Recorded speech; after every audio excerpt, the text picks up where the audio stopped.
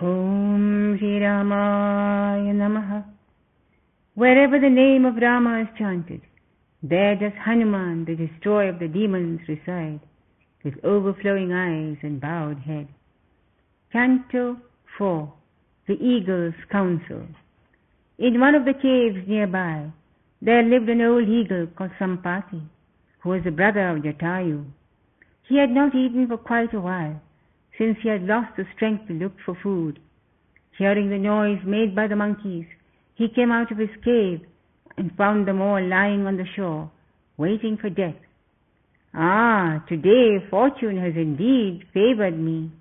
I have not eaten for days, and here are some delicious monkeys, all laid out in neat rows, waiting for me to go and gobble them up."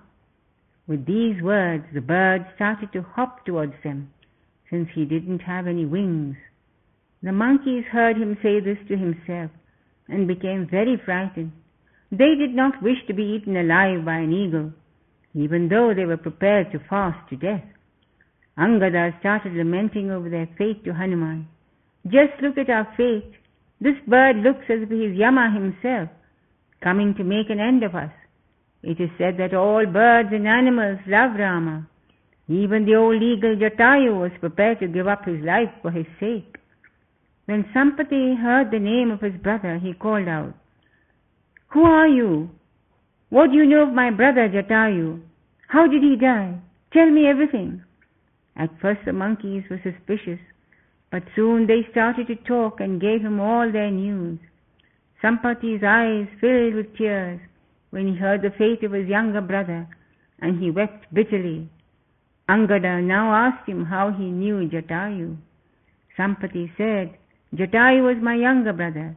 When we were very young, we had a competition and flew straight at the sun. When it started to get really hot, I protected Jatayu with my wings, so that he escaped and I fell to the ground with burnt wings. I have not seen him since." Then Angada told him the story of Rama and why they had come there, and asked him if he knew anything about Ravana. Sampati said, "I saw Sita being carried away by that wicked Rakshasa. He held her in a fierce grip while she did her best to wriggle out of his grasp. She was crying out piteously for Rama and Lakshmana. I will tell you where Ravana lives." A flash of hope dawned in the hearts of all the monkeys when they heard this, and they crowded round the old bird and begged him to tell them all he knew. He continued, "Ravana is the son of Vishravas, and his capital is the city of Lanka. It is on an island, and Sita is a prisoner in his palace. With my eagle's keen vision, I can see all the way to Lanka. If any of you is capable of crossing the sea, you will be able to see her as I can see her with my eagle eyes." As he said this, a miracle occurred, and the old eagle sprouted his wings. He had been blessed that his wings would sprout when he heard the story of Rama, and he rose straight up into the sky like a young bird. The monkeys now clustered on the shore and thought of plans to cross the ocean. They felt quite helpless, but Angada encouraged them to think of some plan, and asked them if any one of them could jump that far.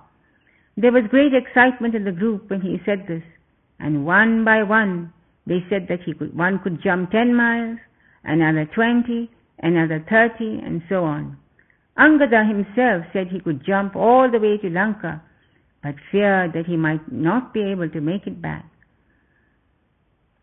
Now Jambavan, the old bear, who was part of their group, went up to Hanuman, who was sitting apart, lost in thought.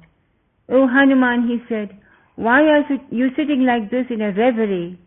Don't you know that you are the son of the wind god, and equal in strength to Rama, Lakshmana, or Sugriva?" He then told him his life story. There was once a celestial nymph called Punjikastala, who was cursed to be born on earth as the daughter of a monkey chief.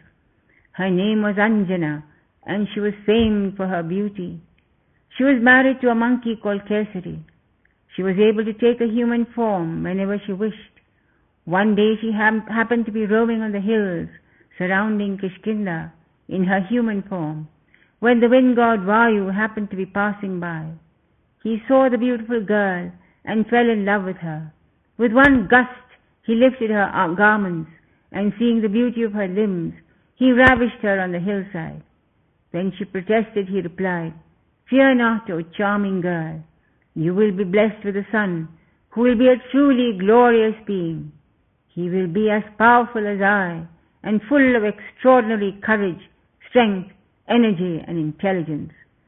Anjana was satisfied when she heard these words. She gave birth to a beautiful baby monkey on the same day. You had white fur, a red face, and tawny golden eyes.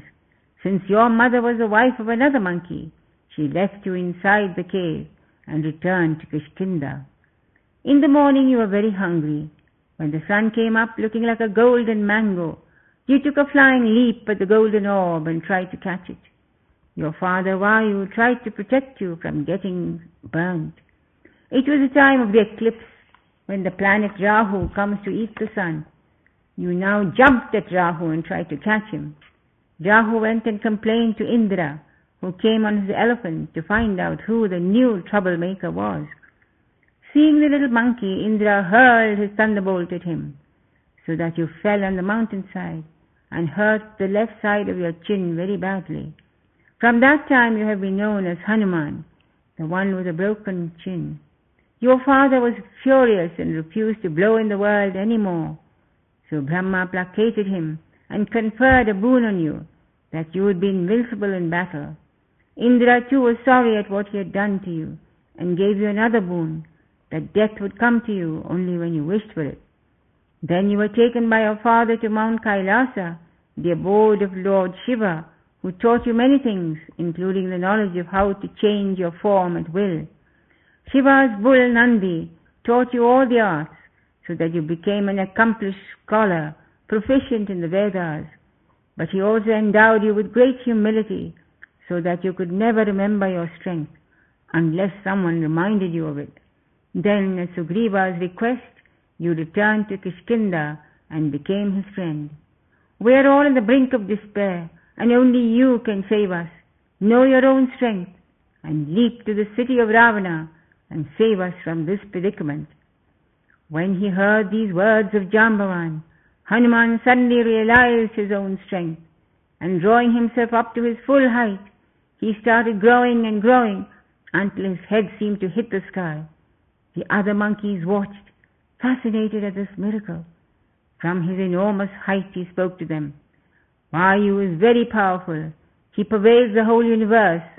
I am the son of that Vayu, and there is nothing that I am not capable of doing. I will cross the sea in a matter of moments and see Rama's queen and bring her back if possible. In his exuberance he jumped from peak to peak and crushed a mountain as easily as if it was a pebble. The monkeys watched open-mouthed at this display of power. Climbing to the top of the Mandara mountain, he concentrated his mind on Rama and took a flying leap into the air, and in front of the astonished gaze of the monkeys, he sailed across the sea. Thus ends the fourth canto, called the Eagle's Counsel, of the Kishkinda Kanda in the glorious Ramayana of the sage Valmiki. Hari Om Tat Sat. Rama asks, how can we realize the Lord? Vasishtha replies, the Lord can be realized only when one is firmly established in the unreality of the universe. It is as unreal as the blueness of the sky. Dualism presupposes unity, as non-dualism suggests duality. God can be realized only when the creation is known to be unreal.